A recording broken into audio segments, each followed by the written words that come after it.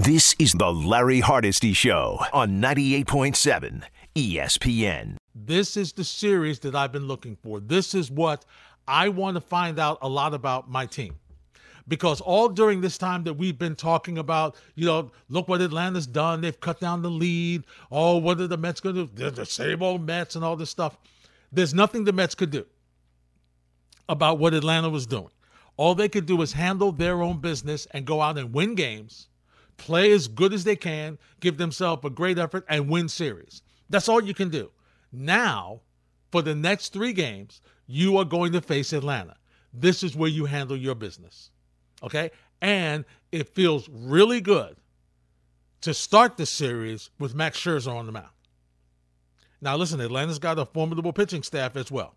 But it feels really good to start this series with Max Scherzer on the mound. We'll talk about the Mets with Treavor Scales in the 1 o'clock hour. Then at 2, we're going to head out to Las Vegas. Rod Boone, contributor to the show, writes for the Charlotte Observer, has covered the New York Jets. That's where he and I were embedded together, along with Dennis Watson, a number of people that you've heard on the airwaves here on 98.7 ESPN, along with Rich Samini. A bunch of us were embedded with the Jets during the glory years. The glory years of back-to-back Eastern AFC East championship games. That's the glory years for the Jets, right? 09 and 10. But Rod is in Vegas, and I want to get his thoughts on how some of these rookies are doing, what he's seen from a couple of the Knicks players. I had the chance while on vacation to record and then watch the Knicks' first game against Golden State, and I got to tell you, I like Jericho Sims. I do. I know he's undersized. I know he's not that great a shooter. I get it. I like him. I like that he's worked hard on this game. I like that you've seen some muscle tone. He's been in the gym ever since the season ended.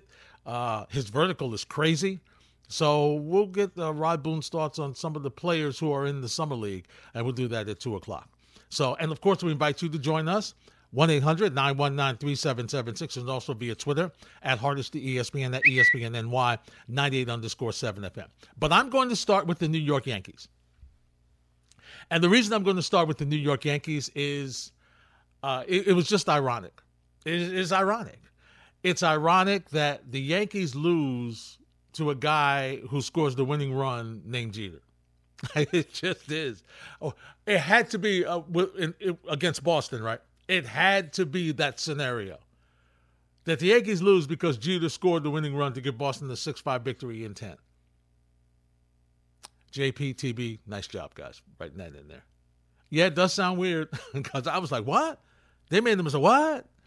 But it was Jeter Downs that got his first career Major League hit and RBI in the 10th to a walk-off off Wandy Peralta that helped Boston win the game. And it's so funny because when you read the Boston papers,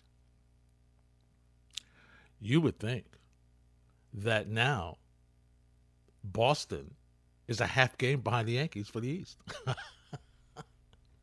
You would think. And listen, I get it. I understand. Hey, we won. Now we're on a roll. We beat them. We showed we can beat them. Excuse me. I've been on vacation, but has Aaron Judge been in any of these games? I haven't seen Aaron Judge since before I went on vacation. I guess he took vacation too. And you just got Rizzo back last night, who, boy, did you, even though you've been winning games, he comes back and he's an immediate addition by getting some hits and some RBI. So this Yankee ball club is still pretty good. All right. They're still good. And the interesting thing for me, as we get closer to the trade deadline and the rumors circulating about who the Yankees going to trade for, what do they need? See, with the Mets, I know what the Mets need. The Mets need lefty, righty bullpen help. And even though I didn't think so, I'm beginning to think that they might need another bat. I'm beginning to think that. They might need another bat. Because I'm a little concerned with, like I was looking at some stats, and Pete Alonso's hitting 083 on this homestand. So I need him to step it up. Okay? I need him to step it up for this series with Atlanta in Atlanta. I need him to, rise to the occasion. But So I'm beginning to think that the Mets need another bat. For the Yankees, I know what they need. They need to find a way to find somebody to take Joey Gallo off their hands, because Aaron Hicks is starting to produce a little bit. Aaron Hicks is starting to give you something at the bat and in the field. So clearly, the one person who is been so disappointing has been Joey Gallo. And so you're hearing the Andrew Benintendi rumors circling with him leaving Kansas City and a prospect for Joey Gallo. So that seems to be the number one movement. And in speaking to a couple of Yankee fans, they like that. They would love Benintendi. Now, I don't know if he's the same Benintendi that was so good for Boston. I mean, from an average standpoint, he's not been. But once again, with the way baseball is today, nobody really discusses averages, right? Unless you're Joey Gallo and your average is that bad.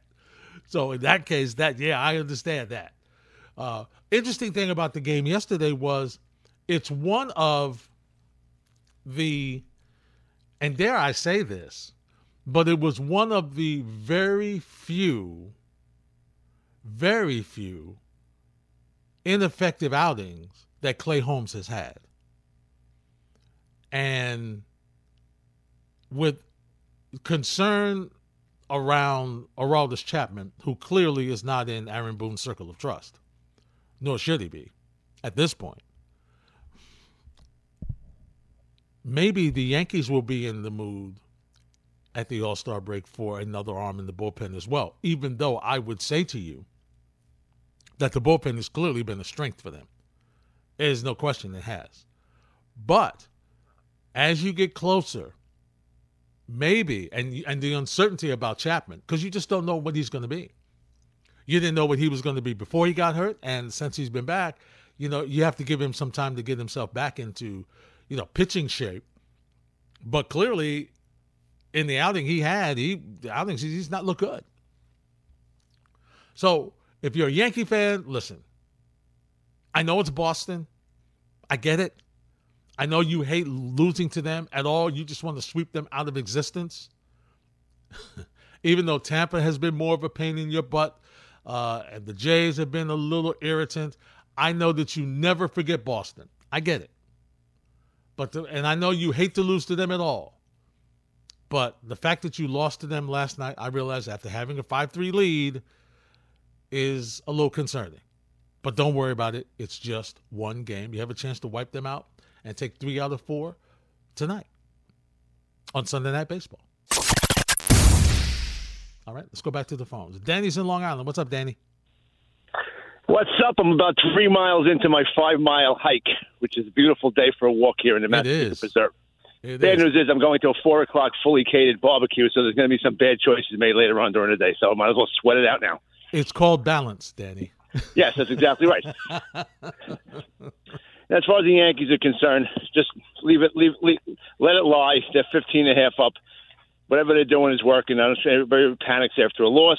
And with the Mets, they didn't lose a 10.5 game lead because they stopped playing. The Braves just refused to lose. And like I tell people, sometimes it reminds me like a basketball game where you're 14 points down or 15 points down, you put a lot of energy in, and you bring it down to 2 and 3, and you think you get all the momentum, and boom, next thing, the reality of the situation and the odds and everything, and next thing you know, you're back down by 10 again. So the odds are the Braves are going to cool off, and the Mets haven't had a 7-1 spurt in a while, so they're due to get a little hot. And, and if the Braves keep playing that way, they're going to pass the Mets because there's nothing you can do about it. They're playing an ungodly pace. Just keep winning. Just keep winning games. Take care of yourself. As far as the Hernandez ceremony, I thought it was nice. Well done. And as far as the Hall of Fame talk, I talked to the call screener. I said, first baseman, if you're old enough to remember, they used to be like old outfielders that couldn't play first base anymore. Right. A lot of them were. It's kind of a hybrid position now where they never got any respect. And in the 70s, you had Garvey, then you had Hernandez and Mattingly. They were true first basemen, and they contributed offensively, but they were never the big boppers on the team, and somehow they get kind of overlooked. Well, like a guy like Joe Morgan, his offensive categories today wouldn't be much. But back in the day when defense was first, Joe Morgan's offensive statistics were fantastic for a second baseman. He wouldn't be in the league today with those stats. But right. they had more respect for the defensive element of the game. A guy like Garvey, he was an MVP. When he retired, he was the major league leader in all time from the right-hand side of the bat with 200 hit seasons. Isn't that crazy? That stat alone should put you into the Hall of Fame. But should. they just don't get any respect.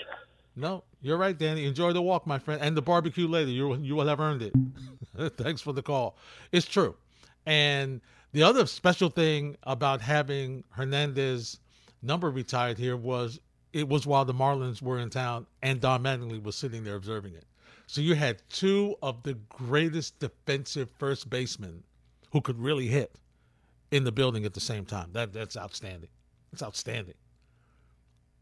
And it's true. I mean, Hernandez was a tremendous defensive first baseman and was a co-MVP, co-batting title. Won a batting title. So, Keith is, nothing to sneeze at. He is a heck of a player.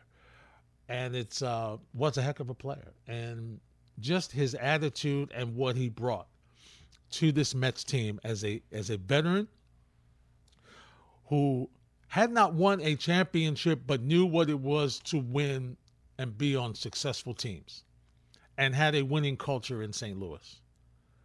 And what he brought to the Mets with the young players and the mixture of young and veterans was great. And it's unfortunate because while we acknowledge that team, how great that team was, that team underachieved. That team should have won more than one World Series. Not even a question about that. Should have won more than one World Series. But you know what? I'll take the one I got. Mark's in Newark. What's up, Mark? Larry, what's going on, brethren? How you doing, my friend? Oh, I'm doing good. It's a beautiful day out here today. A little hot, but it's a beautiful day. Couple things. Bro, I was just talking to your screener guy, and yeah, it's always good to come in. And we were talking about what the Mets going to need by the trade deadline. Larry, in 15, I was preaching from high heaven. We're going to the World Series. We did, and I wanted a parade down the Canyon of Heroes, which I didn't get. I hate the Royals. But what I remember, and as I was telling him, it was this time, just about this time in 15, when the Mets were doing the same thing that they're doing now. They were winning series, playing really good fundamental baseball. And that's why the Mets have the, I guess, best record or second best record in the National League now, just because of that. Then enter Yoenis Cespedes. All of a sudden, the Mets bats. I mean, it's like we were getting like 5 to 6 runs a game. It was just crazy. So I see this, Larry, the same thing. I think we got to go get a bat and just basically do the same thing, play the same way we're playing, consistent fundamental baseball, and then get that guy that's going to turn 1-run games into 4-run games with one swing. I think we're missing. It's the same formula. What do you think? Yeah, I agree with you, Mark. There's no question they need a bat, and I would like, just me, I would like another arm in the bullpen, preferably another lefty arm in the bullpen, but definitely a bat, because it just looks as though that the way they were scoring runs early, and I understand, and you know this from watching baseball as long as you have peaks and valleys in the season. It's a long season. You go through streaks where you hit a bunch, you go through streaks where you don't, you go through streaks where a couple of guys hit and everybody doesn't. So you go through different streaks, but it just seems like right now that they're missing another consistent secondary bat behind Alonso.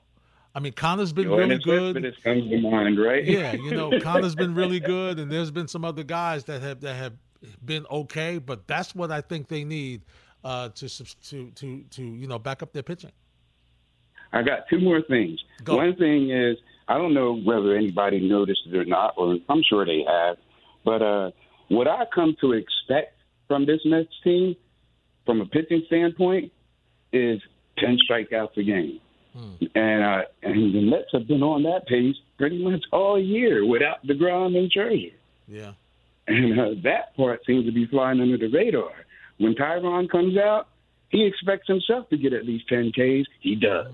Yeah. When Carrasco comes out, he expects to get 10 Ks. He does. Same with Bassett.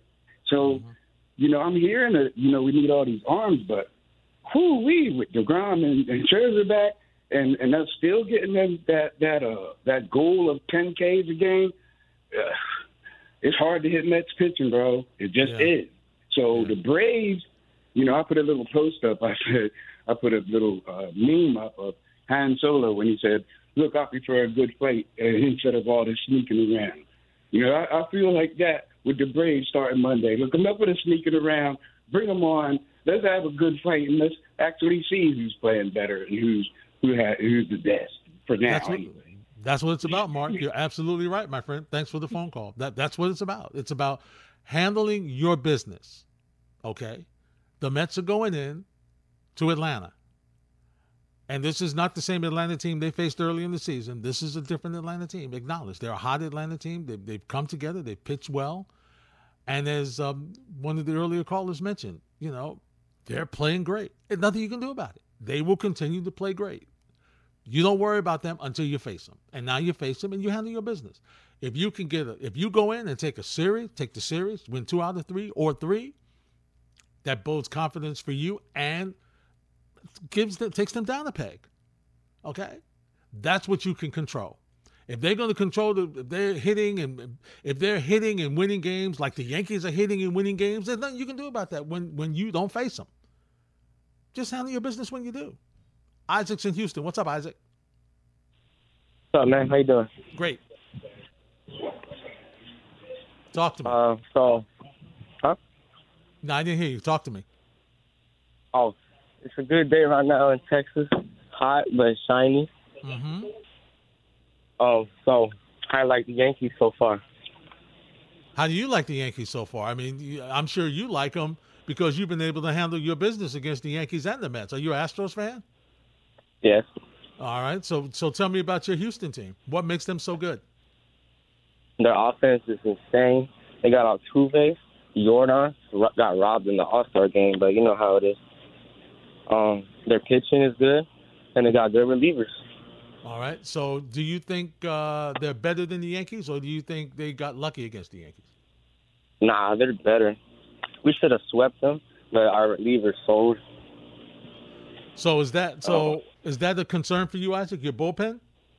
Yeah, I'm concerned about the playoffs with our bullpen, and they're going to lose games for us. That's what I'm concerned about. Yeah. Well, listen, I'll tell you this, and thanks for the phone call. Houston is, and I've said it before, and I'll say it again and again and again. I still don't understand why Houston felt the need to bend the rules. He said with his eyes crossed, not even a wink, his eyes crossed. I mean, this team, that Houston team was too talented to win the way they won, how they won. It's a talented ball club. Really is. And Altuve makes that team go, and the pitching is insane. Bullpen, you got some questions. You can get in. You can get to the bullpen. But the starters have been solid for them. The only thing I will say is if I were a Houston fan, I would be concerned. Usually, and you understand it with great teams, you're dominant at home and you try to go 500 on the road. When they play the Yankees, they just seem to be a little different at the stadium than they are in Houston. But otherwise, I think that's where all roads are leading. I think when it's starting to get a little chilly, I know, Larry, we just got to July. Can you relax? But I know when it starts to get a little chilly and we're talking football and whatnot and week 4 or 5 in the National Football League, and we're starting to look at, baseball playoffs in the American League, I think we're looking at Houston and the Yankees on the collision course. I really do. If all things equal the way they are right now, I think that's the way it's going. This is the Larry Hardesty Show on 98.7 ESPN. Hardesty till 3 on 98.7 ESPN, 1-800-919-3776. And let's head back to the phones. Let's talk to Anthony in Freehold. Hey, Ant, you're next on 98.7. Hey, Larry. Thanks for taking my call, man. You got it, partner. What's up? So first off, to that Houston caller's point, I'm not scared of Houston. I'm not worried. I really am not. I'm not. I feel like the Yankees are overall a better team. I think that they, didn't play well in the games that they played the Astros. They found a way to win those 2 games. But, at the end of the day, it counts when it gets to October, and I hate saying that, but it's like you said, we're on a collision course with the Astros. But to get to my Yankee point as well, I think they need to add a starting pitcher, and I think they need to obviously, the Joey Gallo. It's annoying at this point, And I'm not here to complain. They're 37 games up above 500. That's insane. That's more than some teams have wins. Yeah. So I'm not complaining by any stretch of the imagination. I think that there's 3 prospects that you don't touch, and that is Volpe, that is Wells, and that is Dominguez. Everyone else is up for grabs. I don't. I think the future is right now, and I feel like they got to go for it all. I just want to hear what you think, Larry. Thanks for taking my call. Hold on one thing. Anthony. Yeah. Hold on 1 second. Let me just ask you this. I'm listening. Against Houston, are you concerned with the lack of run support that the Yankees have been able to go? They hit pretty much everybody, but they've had issues hitting Houston. Does that concern you, especially going forward? Yes, and they have Justin Verlander, who is one of the best pitchers on the planet. And to be honest, after Verlander, I'm not concerned. I know Garcia, with the bullpen no hit us, but that could have happened to against any team, Larry. It hasn't happened in 19 years. There haven't been no hit in 19 years. So that's going to happen. You're going to have those 1 or 2 games where you lull off a little bit, like they had against the Pirates. The Pirates aren't a good team by any stretch of the imagination, but we lost to them, and they swept the Pirates swept L.A. in L.A. Mm-hmm. So good teams are going to go through rough stretches, and I think that was a rough stretch for us. But have we had many of them this year? I don't think so. No, not really. All right, Anthony. Thank you for the phone call.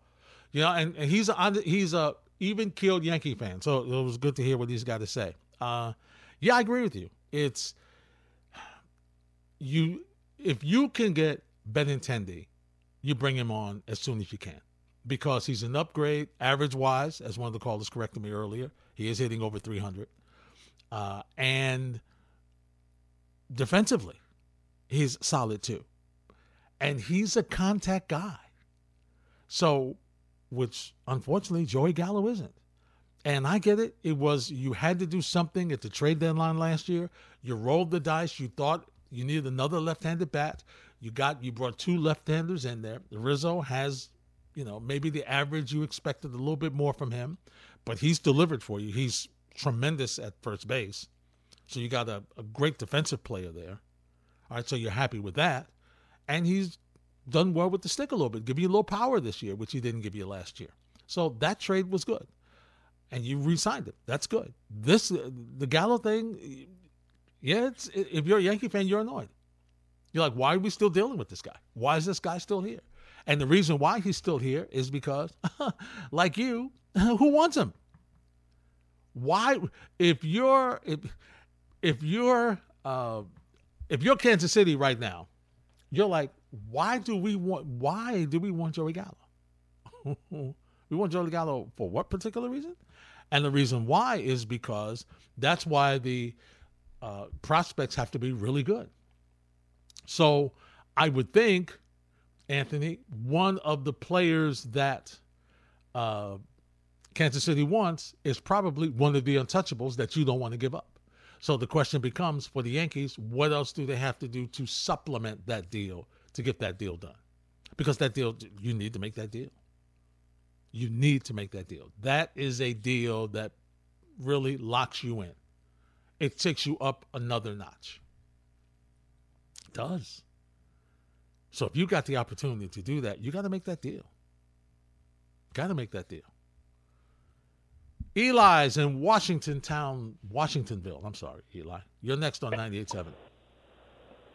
Hey, Larry, what's going on? Listen, man, you need to speak to your boy Gordon. Me and him were at war this week. Oh, come on. I don't know, man. Eli, what is going on? You and Gordon always get that. So what else is new? You guys always go to war. What's different this week? I know, but I think his head got too big this week that he was out on the Michael K show. So he He needs to like simmer down a little bit. He got to kind of just. All right. Well, Eli, Gordon and I are working tomorrow night from 7 to 10. Feel free to call, and we'll see what we can mediate. How about that? Definitely. Well, maybe you can help me out a little bit. Listen, all right. Let's see what I can do. All right. He keeps on calling this Yankee season, right? A magical season. Who's this? That's one. Gordon. Okay. Now, what I'm trying to argue is, and my point was, you can't call something magical unless it's over with, and then you call it magical. Like, for example, the Patriots they went through that undefeated season, and they lost to the Giants in the Super Bowl. They're not calling that season magical. But during the season, Eli, they were calling it magical because they had lost. So it's magical to them until I understand what you're saying, but to Gordon and to the New England Patriots, not to Bill Belichick, but to the New England Patriot fans, it was a magical season because nobody was beating them and they looked unbeatable. So you're in the moment. You see what I'm saying? Yeah, but like I said, you can't. Like the Golden State Warriors that won 73 games, they didn't call that season magical when they lost to the Cavs. You know, but it was magical. But Eli, it was magical when they were en route to winning the 73 games because nobody had done it, and they won more than the Bulls, who were 72-10. So it was magical at the moment. We're just having semantics with the word magical. I understand. Listen, Eli, I'm not disagreeing with you. I understand what you're saying. But I'm saying to you as a fan, some fans are looking at a season, Eli, 37 games over 500, that's pretty good. And the way you're winning, you might say that's magical because of how you're dominating in the moment. Okay, in the moment. Right. Now, at the end of the season, then you, like what you're saying, you look back, you say, you know what? It was a magical regular season, but the postseason, if you don't win it, the postseason didn't turn out the way we thought it was. However, some people would say, it was a magical season until, we lost Game 7 of the World Series. We went as far as we could. Maybe it's that way. So we're not sure how it's going to turn out. So, Eli, as a Yankee fan, enjoy the ride for right now. All right, I didn't enjoy getting no hit. I didn't enjoy getting no hit by the Astros. I know you didn't enjoy that, but here's the thing you did enjoy. Your team bounced back and 1-2 and split that series. That's true, but listen. Okay, so listen, you bounced back and you split that series after being and that's a fluke. 5 people no hit. I mean, listen, as a Met fan, we had a 5-pitcher no hitter. So what?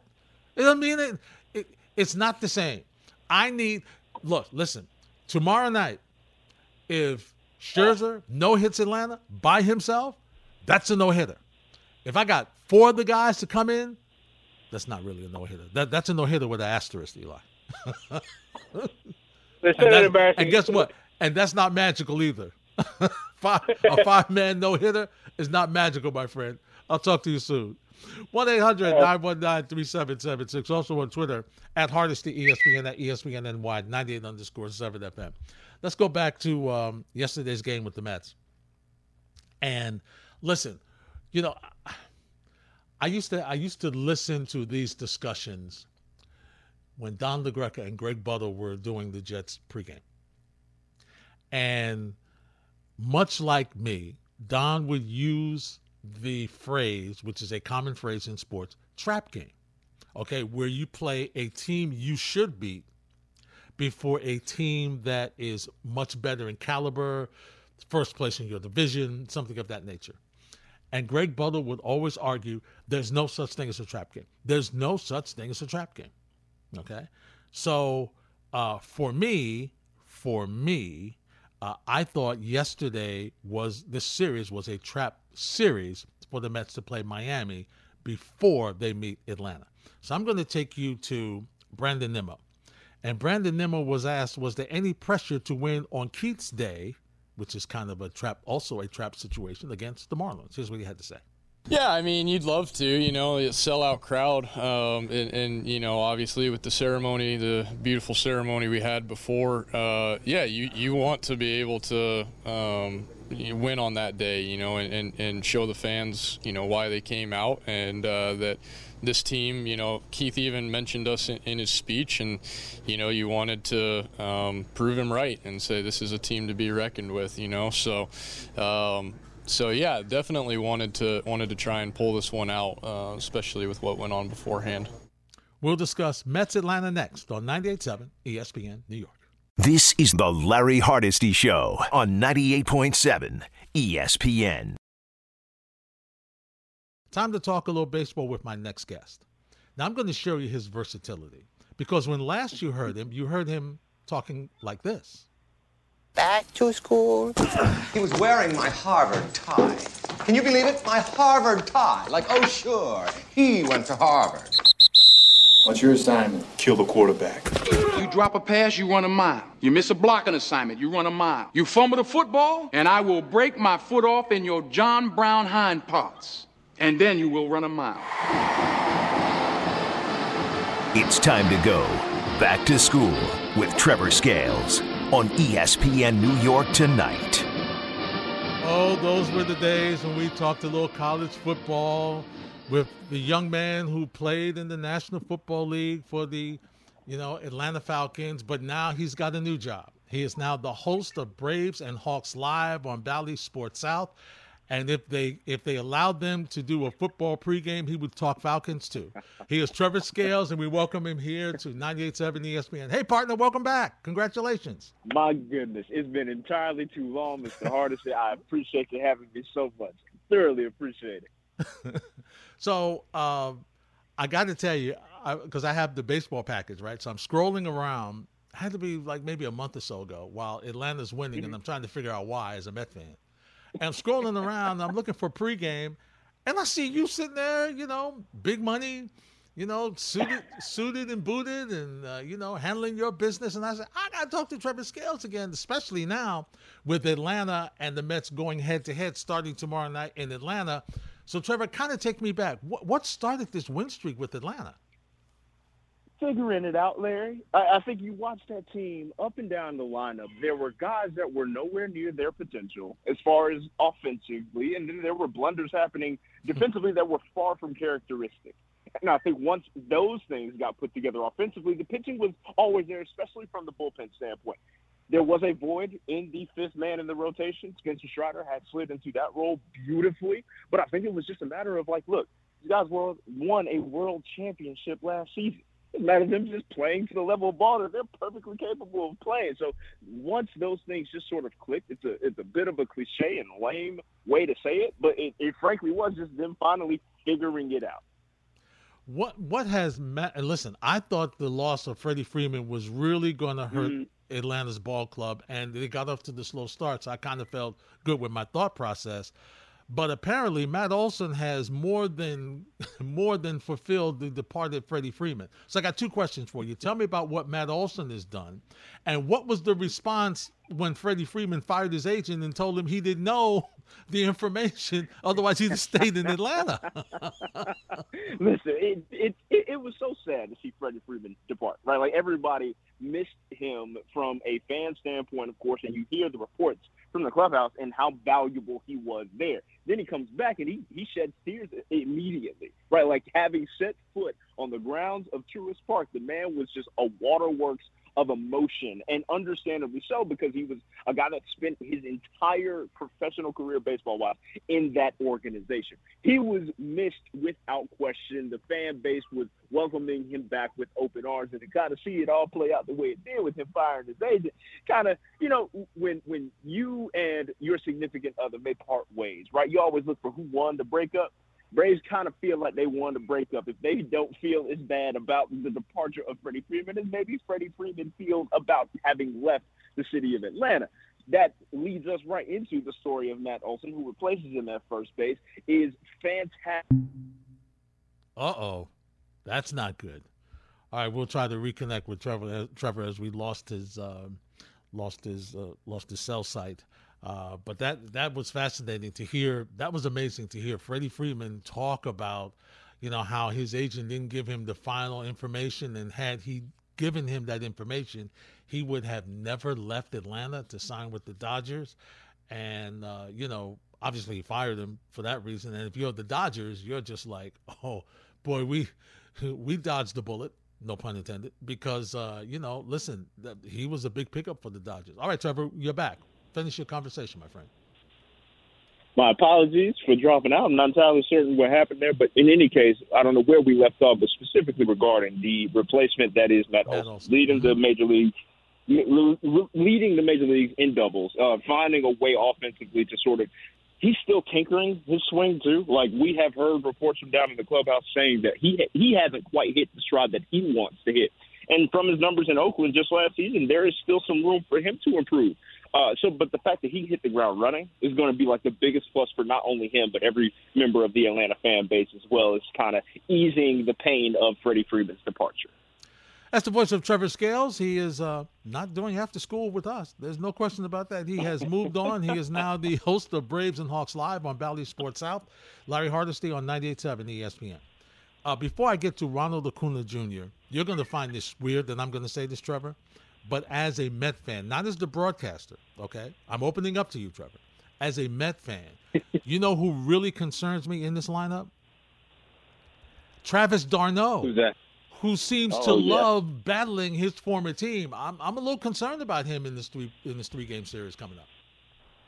You got to be concerned not only with him as the starting catcher, but also his backup, William Contreras, who also has a bat that is out of this world. That apparently those two lead the major leagues in RBI as a catching unit. So, like, you have a problem within that lineup when it comes to d'Arnaud being able to just put the ball in play constantly and consistently put pressure on you. And then while Bill Contreras has all kinds of power out to right field, hitting shots opposite field that really will impress you. So it's twofold. I don't mean to kind of pour it on, but you got a couple guys that you got to worry about. If Travis decides to take a day off in this series, you only got a guy that's batting a ridiculous amount of slugging, stepping right into the fold to replace him. All right, I've delayed as long as I can. Let's talk about Ronald Acuna Jr. And he was a guy that was missed last year. There's no question about it. And he's come back, and listen, he's a difference maker, Trevor. There's no question about it.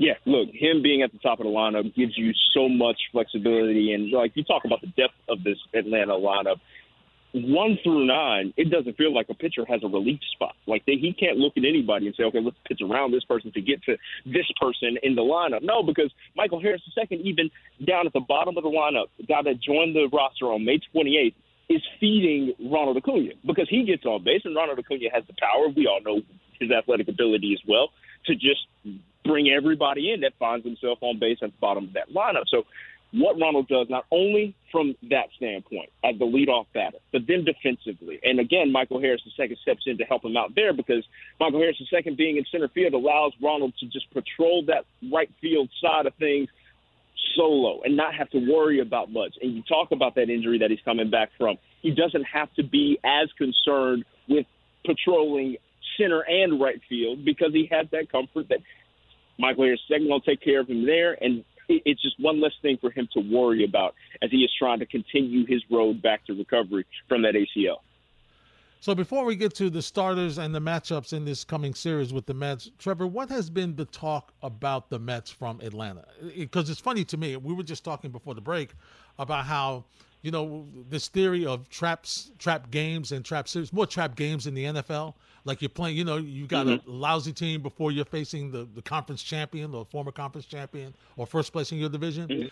Both these teams ended up with teams that they should easily beat, right? The Mets have the Marlins and you guys have Washington. Right before you face Atlanta, right before Atlanta faces the Mets. So what's been the conversation in Atlanta's clubhouse about the Mets and what they've been able to do so far? Oh, dude, it's scary watching them in the start that they got out to, not to mention the fact that you all were injured a majority of this run that you've been able to put together, right? Like, we've had our fair share of injuries as well, but it's nothing it pales in comparison when you look at what you all have had to do in jumbling your starting rotation. You get Max Scherzer back at just the right time to take on this Atlanta team, and that's something that we're all excited to see, frankly. Like, it's one of those good-on-good matchups that you circle on the calendar and know that it has quite a bit to do with what could play out as far as this NL East goes, and that's the most exciting part about it. But knowing that you all have what you have in the starting pitching rotation and how it's going to line up as far as how it plays out for our end as well, because you're getting Max Fried and Spencer Strider right out of the gate for us, knowing that we're facing Max Scherzer to start off the series on y'all's end. It's exciting, and I think we know what this Mets team is fully capable of, and it's one of those litmus tests as we get into this halfway point of the season to kind of tell you, okay, where can this division go and who has control of it going into this back half of the 2022 MLB season.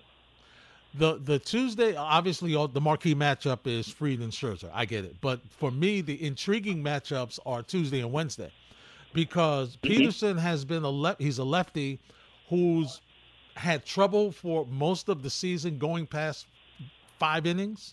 He's had a couple of starts of late where he's been really good. And then Bassett was unbelievable to start. He's been shaky of late. So from a Mets standpoint, I'm a little curious to see how Peterson and Bassett fare in this battle. And on the other side, listen, I've seen in covering the Mets and Yankees, I've seen Charlie Morton a lot. And I know Charlie Morton is one of those guys who comes up. He's one of those. He's the crafty righty. Like we talk about soft tossing lefties and all the other stuff. He's the guy that you may get one bad inning. You better take advantage of it because when he settles down, it's the one bad inning, and then you wonder, well, what happened? How come we lost this game? Yeah, and talking to a couple of my analysts, frankly, about Charlie Morton, what really makes him the pitcher that he is, as long as he can get his fastball located, everything plays off of that. You talk about that craftiness that comes from the breaking ball that he's able to throw. It's all based upon the tunneling of that with the fastball. So the moment it leaves his hand, it looks like that fastball, and then it drops off of the shelf, and you're stuck swinging and tearing a lat nearly because you're swinging out of your shoes. This is what that veteran matchup sort of poses as we get into the deeper part of that series, as you mentioned. Yeah, the highlights are going to be driven from the series opener and Max against Max. But when you really get to sit down and enjoy this is going to be when you see the strategic moves made by managers when you get into those Tuesday and Wednesday matchups between Charlie and the opposing pitcher and Spencer Strider on our side. And the opposing pitcher. So, no, I think this plays out really well as far as what fans can expect to see as far as the October portion of this NL East race goes. I got a couple more for you, Trevor, because I'm really trying to get ready for this series. I'm really trying to get ready for this battle here.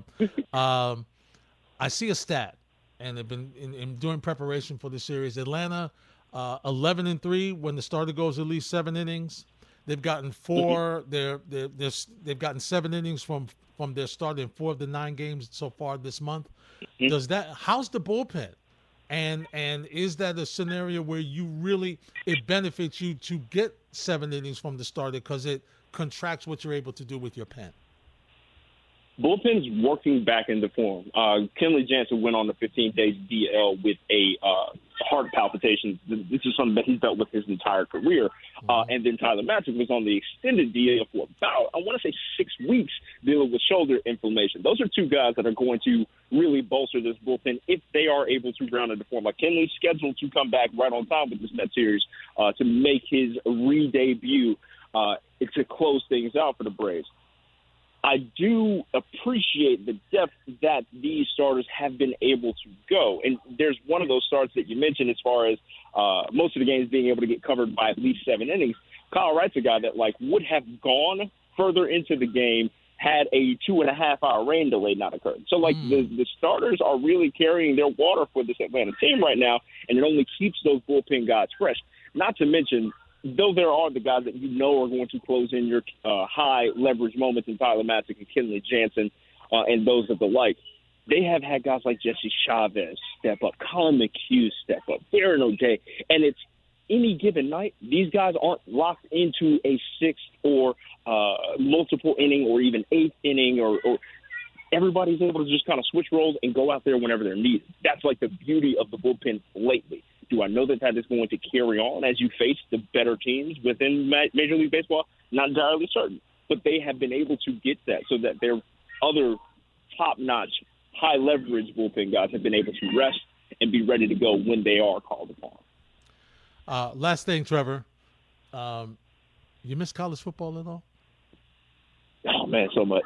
So much. I feel it. It's still a twisted pleasure that I have, man. Like, I'm still watching these conference realignments happen, and I'm shaking up, and I'm still excited for the season. It's a whole mess of stuff happening in that space that I just cannot wait to get my hands on, even if it is just from a fan standpoint. All the switching, who's going where and pack what? Oh, my goodness. I wake up and 3 teams have left the Pac-12 every day, it feels like. I'm not down sure we're going to have much of a conference. It's building up. It's basically like an AFC and NFC of top-tier college football and everybody else outside of that. It's tragic because of how regional college football usually feels, right? Like the idea that USC typically doesn't play a Big Ten team outside of the Rose Bowl loses its luster when they're going to inevitably play a schedule full of Midwest teams throughout the calendar year. Now, there is a draw to the idea of always getting that game on your schedule, but it does take away from that regional and familial nature of what is college football. He's Treavor Scales. You can watch him. It's okay. Maybe just to see what's going on with Atlanta. So if you got the baseball package, check him out. He's on Valley Sports South, and it's really hard, Trevor, because you're part of another team in the Hawks that Knicks fans aren't really happy to see, either. But listen, my friend, thanks for a couple of minutes. Keep up the great work. Congratulations on the new gig. You are outstanding, and keep it up, my friend.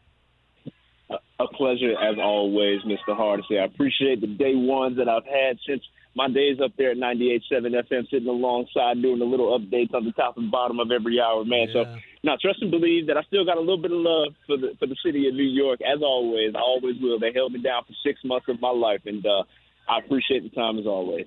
Unless we're playing Atlanta. That's it. That's pretty much all it is. All right, Trevor, thanks. Enjoy the series, my friend. We'll talk soon. Thank you, man. Y'all too. All right. Treavor Scales, host of Braves and Hawks Live on Valley Sports South. All right, kind of gave you a sneak peek as to what we can expect from the Atlanta Braves. What do you think? Go to the phones. Artie is in Brooklyn. Artie, what's happening, my friend? Larry, you're the best. How's everything? Thanks for taking this call. My pleasure, Artie. I'm sitting here being a Nick Jet Met fan, right? Mm-hmm. And it seems like all 3 teams have this in common: just make the playoffs, and we're happy. Mm-hmm. I just got that, and then I hear these Yankee fans. They have the best record and stuff like that, and all they're complaining about is freaking Joey Gallo, who's batting 9th in the lineup.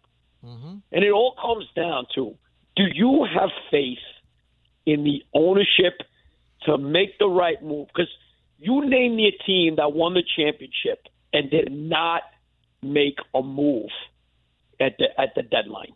Name me one. You won't find it. No, you can make all these predictions. The Yankees are going to win the World Series and stuff like that. They're not going to play the same team. Let me give you an example. It's not going to happen. But if Houston goes out there and grabs Correa from the Twins, right? Yep. That makes a difference. Sure. It's who makes the move. The Braves, they didn't make a big splash, but they made the right move, right? Do you have enough faith as a Met fan in this GM? Okay, he made some good moves, but he also made some bad moves. Do you have faith that he's going to make that move at the deadline? We have the money for it, but I don't even know if he thinks like that. He's sitting there trying to get the Escobars and the Bassetts and stuff like that when there's big-time guys out there ready to be had. And I think if you gave me a choice between the Dodgers, the Braves, and the Mets to make the big splash, who are you taking, Larry? Well, normally, Artie, I would say it would either be the Dodgers or Atlanta. But my faith is not so much in Epler as it is in Cohen. And so I think that Cohen is a guy, the owner Bobby is a Cohen guy. is a fan like me and you. I What know. does he know? What But does he know? he's a fan like we are, but he knows from having been in the game that his team has been a team that's underachieved. And he put the pressure on himself to say, I want a World Series in 3 years. Well, guess what? He's going to put the pressure on his guy to go out and find the bat that the team needs, to find the lefty pitcher, reliever, or maybe another starter. I mean, here's the other thing, Artie. I don't even know what this team needs exactly yet, because I'm still trying to figure out. I'm still trying to figure out whether DeGrom is going to be able to go or not. I don't know. I might need another starter. I know, but out of the three, starting pitching, relief, and hitting. Relief and hitting is a priority for this team. Okay? No question. If the Yankees go out there and get up ace and have Cole as the number 2, I have more faith in Cashman going out there and making that move for a big-time starter. Better than Cole. He'll pay the money for it because they're going to have to go for it. And the last thing on the Knicks, you know, fine, we didn't get LeBron, we didn't get Durant, but for the rumors of Riley to get Donovan Mitchell. I know. I mean, come on. I know, You're Artie. killing me. I know. Make the move and bring him here. All right, thanks, Larry. All right, Artie, thanks for the phone call. I love Artie's so passionate. I love him. But, Artie, here's the thing. And I said this as soon as it happened. And people, he's coming here. He's going. Pat Riley, be careful of Miami. I'm just saying. It doesn't mean they're going to definitely get him. It's not what it means. Just be careful of Miami. That's all I'm saying. Just be careful. Because I could see, because here's the thing. They have more to offer than the Knicks. I know the Knicks have these draft choices and everything and whatnot, and that might be something that, would pique Utah. And I know Allen and Jay Will were talking about it. I know Allen's a big spider guy. He likes Donovan Mitchell. And I know many of you are not big spider guys in Mitchell because of the way he played in Utah, because of certain things. It's clear that he kind of wants to be, it's almost clear that he kind of wants to be around here because he keeps saying, he keeps popping up in different functions here, especially during the playoffs and everything with the Rangers. Been to a couple of Met games. I don't believe, this is just me, I don't believe the Knicks have enough to give up for him.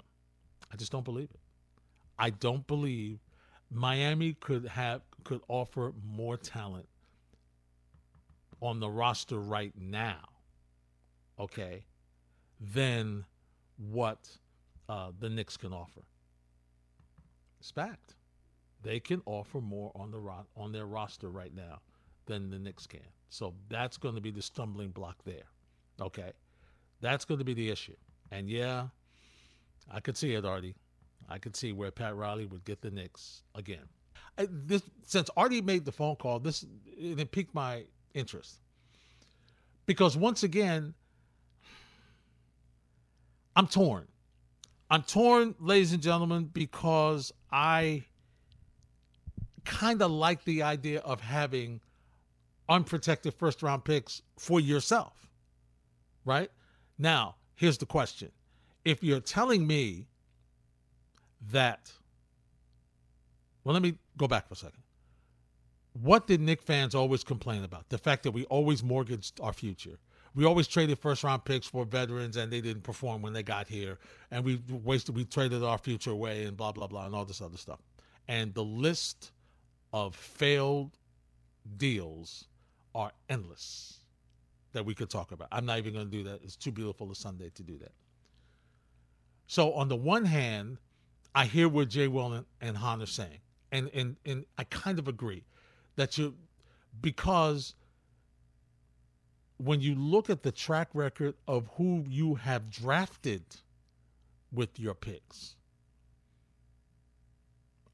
the question becomes, do you have more faith in your scouting group to give you that foundational player that you build your team around. That foundational that maybe Zion will be, maybe LeBron, not maybe, but what LeBron was, what Kevin Durant was, what Kyrie Irving was when they came out in the draft. Are you confident your front office, your scouting group can find that person that changes the direction of your franchise? Can they find that person? Now, RJ Barrett may become that person, but up until now, they have not done that in, I guess, since Ewing, right? So in that scenario, does it make sense for you to trade your unprotected first-round picks for Donovan Mitchell? Does that make sense? Under that scenario, that you just do not have the confidence in your scouting staff that they will find that player for you. That you have not, since Ewing, not been able, despite how bad your record has been, despite how incompetent the team has looked, you have still not been able to get the number 1 overall pick since Patrick Ewing in 85. As bad as you've been, your records have been horrible, and you still have not been able to get the number 1 overall pick. So under that scenario, maybe it makes sense for you to take your unprotected picks and trade them. Maybe not for Donovan Mitchell, but then for who? As Han asked, or Jay Will asked. Who is that player you're looking for? Who is that guy that you believe is a player that will, the 3 undrafted, unprotected draft choices, number 1, and flip a number 1, so that's really 4. And I would think you're going to have to give a player to make that move to bring somebody here. Who's that going to be? If it's not Donovan Mitchell, I'm not ready to say that it's Donovan Mitchell. I like Donovan Mitchell, but I'm not ready to say that he's the guy that's going to come here and immediately change things. I don't know. It's not easy to play in New York. It's even harder when you're from New York to come back and play in New York. Okay? The distractions are endless. And as many people have said, the Knick uniform is a heavy uniform. It's heavy. The weight of expectation, the fact that the team has not won a championship since 73, 74 season, it's a heavy responsibility to try to win. Heavy. It's weighed down a number of players. Wore down Carmelo Anthony. Wore down Amari Stoudemire. Wore down a bunch of other players trying to come here. And yes, the Knicks have had trouble in combining talents of players, right? To have multiple talented players on a roster at one time. That has been an issue for them. There's no question about it. It's been an issue.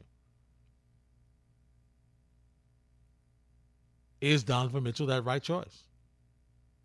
I know there's a bunch of you who think no. I'm not sure. But what I am sure is if you're giving up unprotected first-round picks, if you're giving up unprotected first-round picks, you better be sure that who you get is the right person. Because you can't afford to mortgage your future on a mistake. Because I guarantee, if you give up one of those first-round picks and you're in a bad season, that's the time you'll get the number 1 overall pick. That's the time you'll be.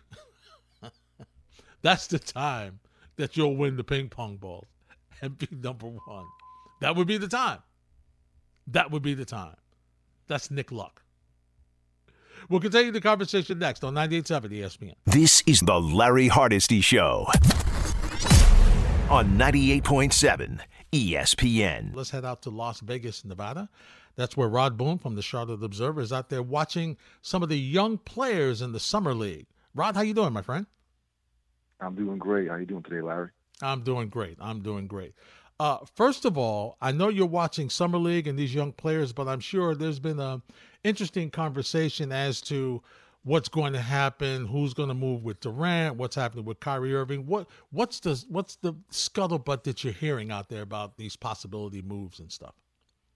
Well, it's still as kind of status quo right now, Larry. It's one of those things where obviously a lot of executives out here in the league and decision makers, it could be a little bit easier to, at some point, get some traction on a deal. But from everything you're hearing, these teams are trying to not bid against themselves per se, because they know obviously Durant wants to leave. So you don't want to essentially just gut your whole team for him. You want to be able to bring him in if you can, but it's just going to depend on exactly a couple of other moves out there. Obviously, DeAndre Ayton is one of them. He's one of the top free agents out there. And obviously, he's an RFA.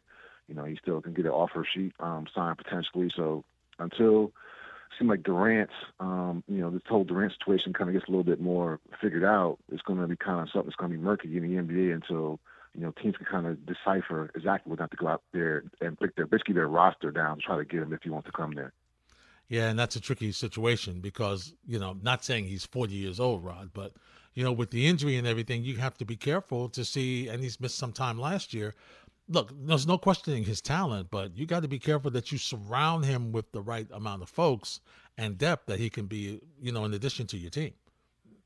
Absolutely. That's the main thing is, he's obviously one of the best, if not the best player in the game. And as you mentioned, even though he's getting a little bit older, he still can win you a championship. But at the same time, you have to be able to surround him with enough talent.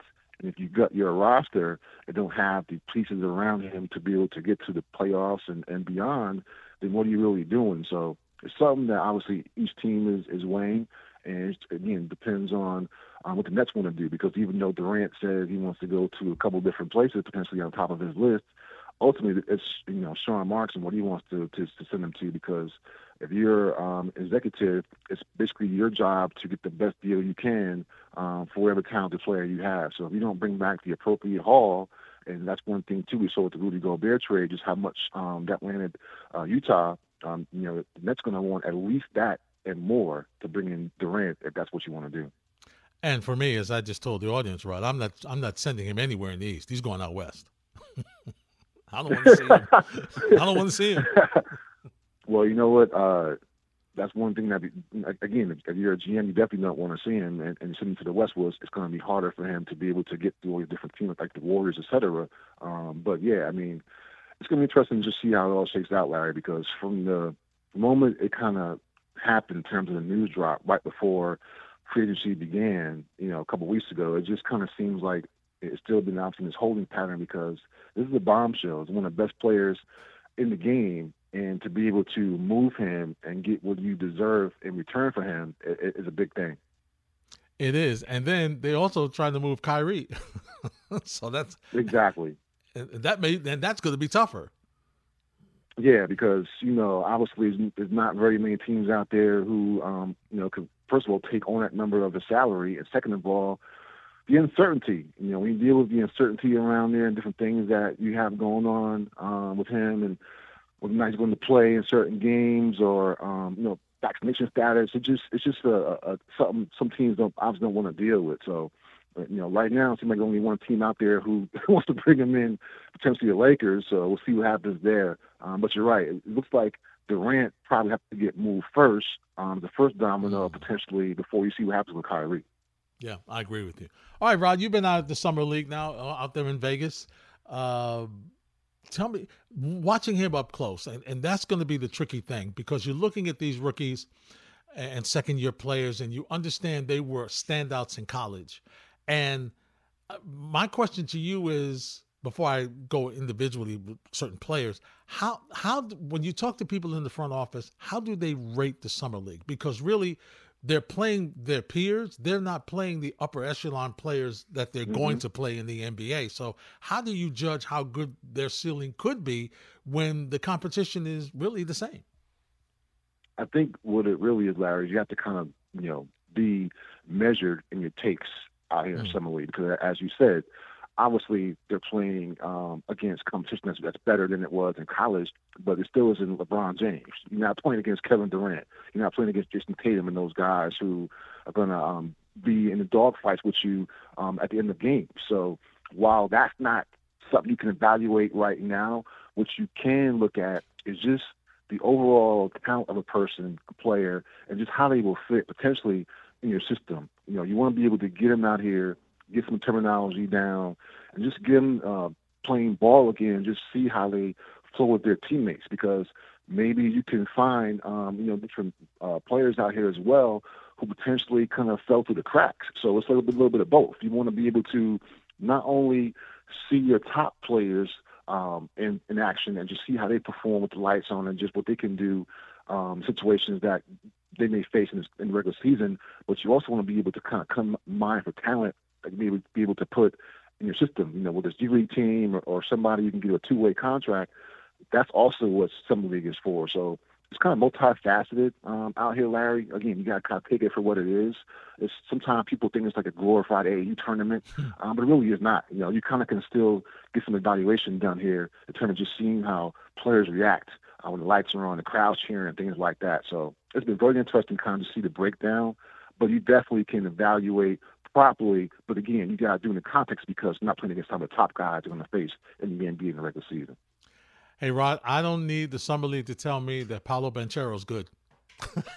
I agree. It's funny, Larry. The Hornets didn't play yesterday, so I was able to kind of just watch some games while I was doing some work, and I was actually there for the Magic Kings game, and just seeing, him just, you can see he's number one pick type of talent. He's just long, rangy, and the thing that I noticed is he doesn't force plays. Now, again, I didn't watch him a lot in college. I got to see him a little bit more in the NBA. But from what I've seen, even the last play, I believe it was double overtime, sudden death, regulation, believe it or not, in the NBA Summer League. So basically, first basket wins. And he had a chance to maybe force a shot. They put the ball in his hands, but he basically made the pass to the right player to be the easy layup to win the game. So to me, I agree with you. He's definitely a player. As is Chet Holmgren. Some of my friends who, again, writers who cover different teams just wanted to go see him play yesterday because they haven't seen him play in person so far. So another guy you want to keep your eye on, Chet Holmgren, because he can be a talented player in this league, especially if he puts on some weight in a couple of years. I was curious to see how Jaden Ivey was going to play. He was rumored, the Knicks were trying to move up all sorts of ways to try to get him in the draft. They weren't able to do so. He went to Detroit. And, I'm very curious to see how he's going to perform. Have you had a chance to see him? And if you have, what have you seen and what have you heard about him? Well, actually, I got a chance to watch a little bit of him yesterday when I was writing again, my own stuff, because essentially that game followed the Magic Kings game. And the one thing I do remember, I didn't have a chance to really see him do a lot of different things, but he did tweak, I think, his foot or something like that. At one point, I remember just going to the scores table. He banged the table like in frustration, and he stayed in and took his free throws. But actually, at that point, after the free throws were done, he kind of went out and finished the game. But earlier today, he tweeted that he's okay, which is good news for the Pistons, obviously, because he's one of your top draft picks you want to be around. But you can tell, he's definitely going to be a player too, Larry, because, just from everything you see around here and people who have watched him so far, he has that ability to be, a good scorer and playmaker in him. So the Pistons got a good one. They had a good draft. They obviously also were able to get, Jalen Duren. So it's one of those things where they got a good 1-2 punch there. And seeing Jaden Ivey, you can tell he's going to be somebody to keep an eye on for sure this season, because the top couple of picks, Larry, you mentioned, Ben Carroll, we talked about Chet Holmgren. Some of those guys are kind of maybe even in terms of just their talent level. So it's going to be interesting to kind of see how they all fare this year, who wins Rookie of the Year coming up this season. And the challenging thing, Rod, is for these great players to go into bad teams. So, it's not a lot around them. So there's a lot of pressure on them to be franchise players. And, going back to our Jet days, Rod, the question that we used to always ask those rookies were, because unfortunately we didn't have a lot of winning teams when we were covering them. Right.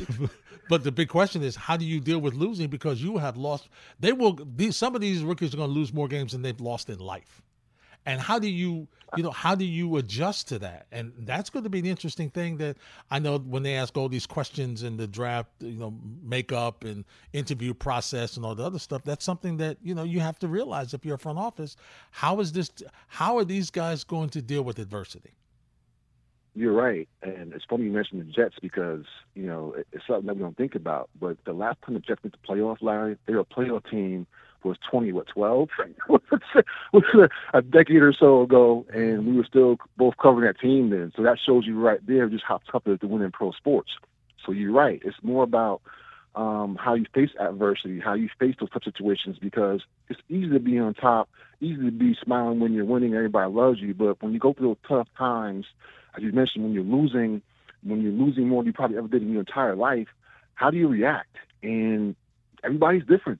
Some players feel okay with losing because they're just, okay in life with the way things are with everything else off the court. And some players just hate losing, period. And they know that although it's out of their control, they got to be able to go out there and find a way to at least do their job every night so they can feel good about themselves. So it's a double-edged sword out there. But you're right, as a pro, facing adversity is something you have to basically be able to do well, because those who figure that out and are able to kind of cut through the difficult times that you deal with as a pro, those are the players who are able to kind of win championships and kind of last and have long careers because they're able to kind of cut through all that stuff that's difficult throughout your career.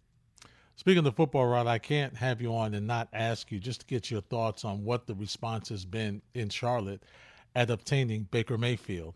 I'm sure that just from hearing some of the comments last year, I know there were folks that were very disillusioned with Sam Darnold, but for them now to have Baker Mayfield, what was the response like down in my mom's hometown? Well, it's funny because it's usually I guess, mixed, if you want to put it that way. There are some fans who are kind of excited, and other fans are like, okay, he's here, but I'm not really thrilled because he doesn't really do anything for me. So it's going to be interesting to kind of just see how he fares because, he's obviously coming in here, had to kind of, I guess, take a pay cut a little bit to kind of get some money in incentives in his contract and different things with money. So at this point, now for him, it's all about going out there and playing ball. And the first game of the year, obviously against the Browns in Charlotte, that'll be interesting, of course. Mm-hmm. So it's because the makers knew that was going to happen potentially when they put that game together, right, Larry?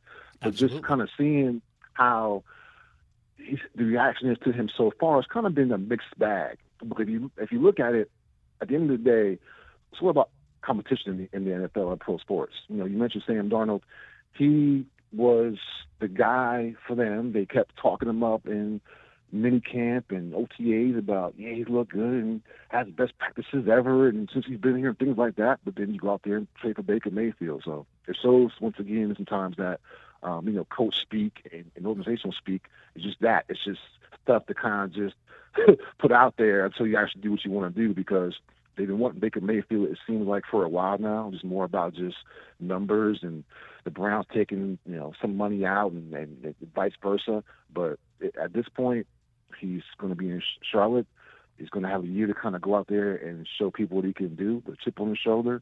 And, it should be interesting to see because, the Panthers, again, are kind of that little malaise right now. Mm-hmm. They haven't been a playoff team for a while. And Matt Rule, he's been on the hot seat, it seems like the last couple of years in Charlotte. And people are still kind of wondering, honestly, how he's still there. James Borrego doesn't have a job right now and got let go by the Hornets. So it's been a really bizarre offseason, Larry, in Charlotte. And now that the NFL is getting ready to crank up in a couple of weeks here with Baker Mayfield, it's going to get even crazier.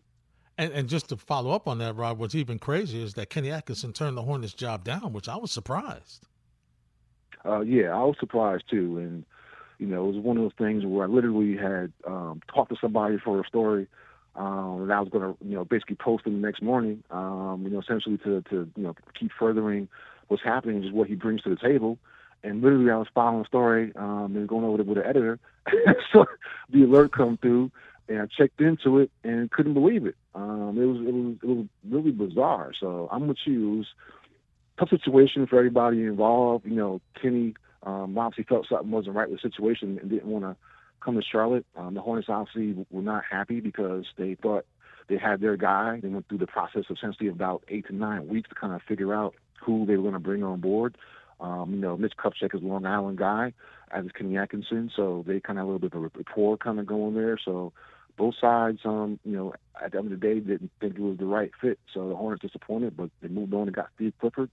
And Steve Clifford obviously was here previously for 4 years, you know, before James Borrego, you know, got hired after they let Clifford go. So again, very bizarre offseason, Larry, really is. This year in Charlotte. So we'll see how it all shakes out. But, you know, the Kenny Atkinson thing was definitely not something that the Hornets saw coming, and obviously not something that they're thrilled about. But they moved on quickly to get Steve Clifford, somebody they know very well, and we'll see how it all shakes out for him in a couple of months here. Rod, enjoy the summer league. We'll check back in with you to see how the young players are playing, and take it from Uncle Larry. Stay out of the casinos. Definitely, Larry. You want to lose your shirt out here. You know, one day can make for a long trip. So I got about 4 more days out here, man. I got to pace myself. So I have the casinos just yet. I'm staying out of them. When you go to the hotel for great dinners, great buffets, just go through the side exit. Don't go where you have to walk through the casino. And that's a challenge because you always have to walk through the casinos. You just keep walking. Keep your eye focused on where the buffet is. That's right. The people who build these buildings are smart, Larry. You can't get in the building without going to the casino. Man, hear those slot machines, man. See those card tables. You gotta go at some point, right? You gotta go through there, but you gotta go with a burst. You gotta go, and the air is so good. Even the air conditioner, for folks that haven't been in Vegas, they leave the air conditioner at highest by the door.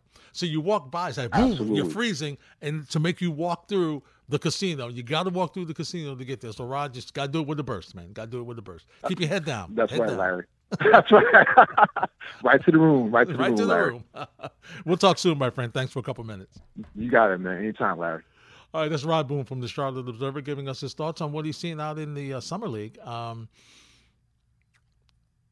There's some very talented players out there. I was curious to get his thoughts on just speaking with front office types about what they look for, how they measure the talents in these players. Because once again, yes, it's in some cases, depending on where you went and the schedule you perform with, on some cases it's the next step above.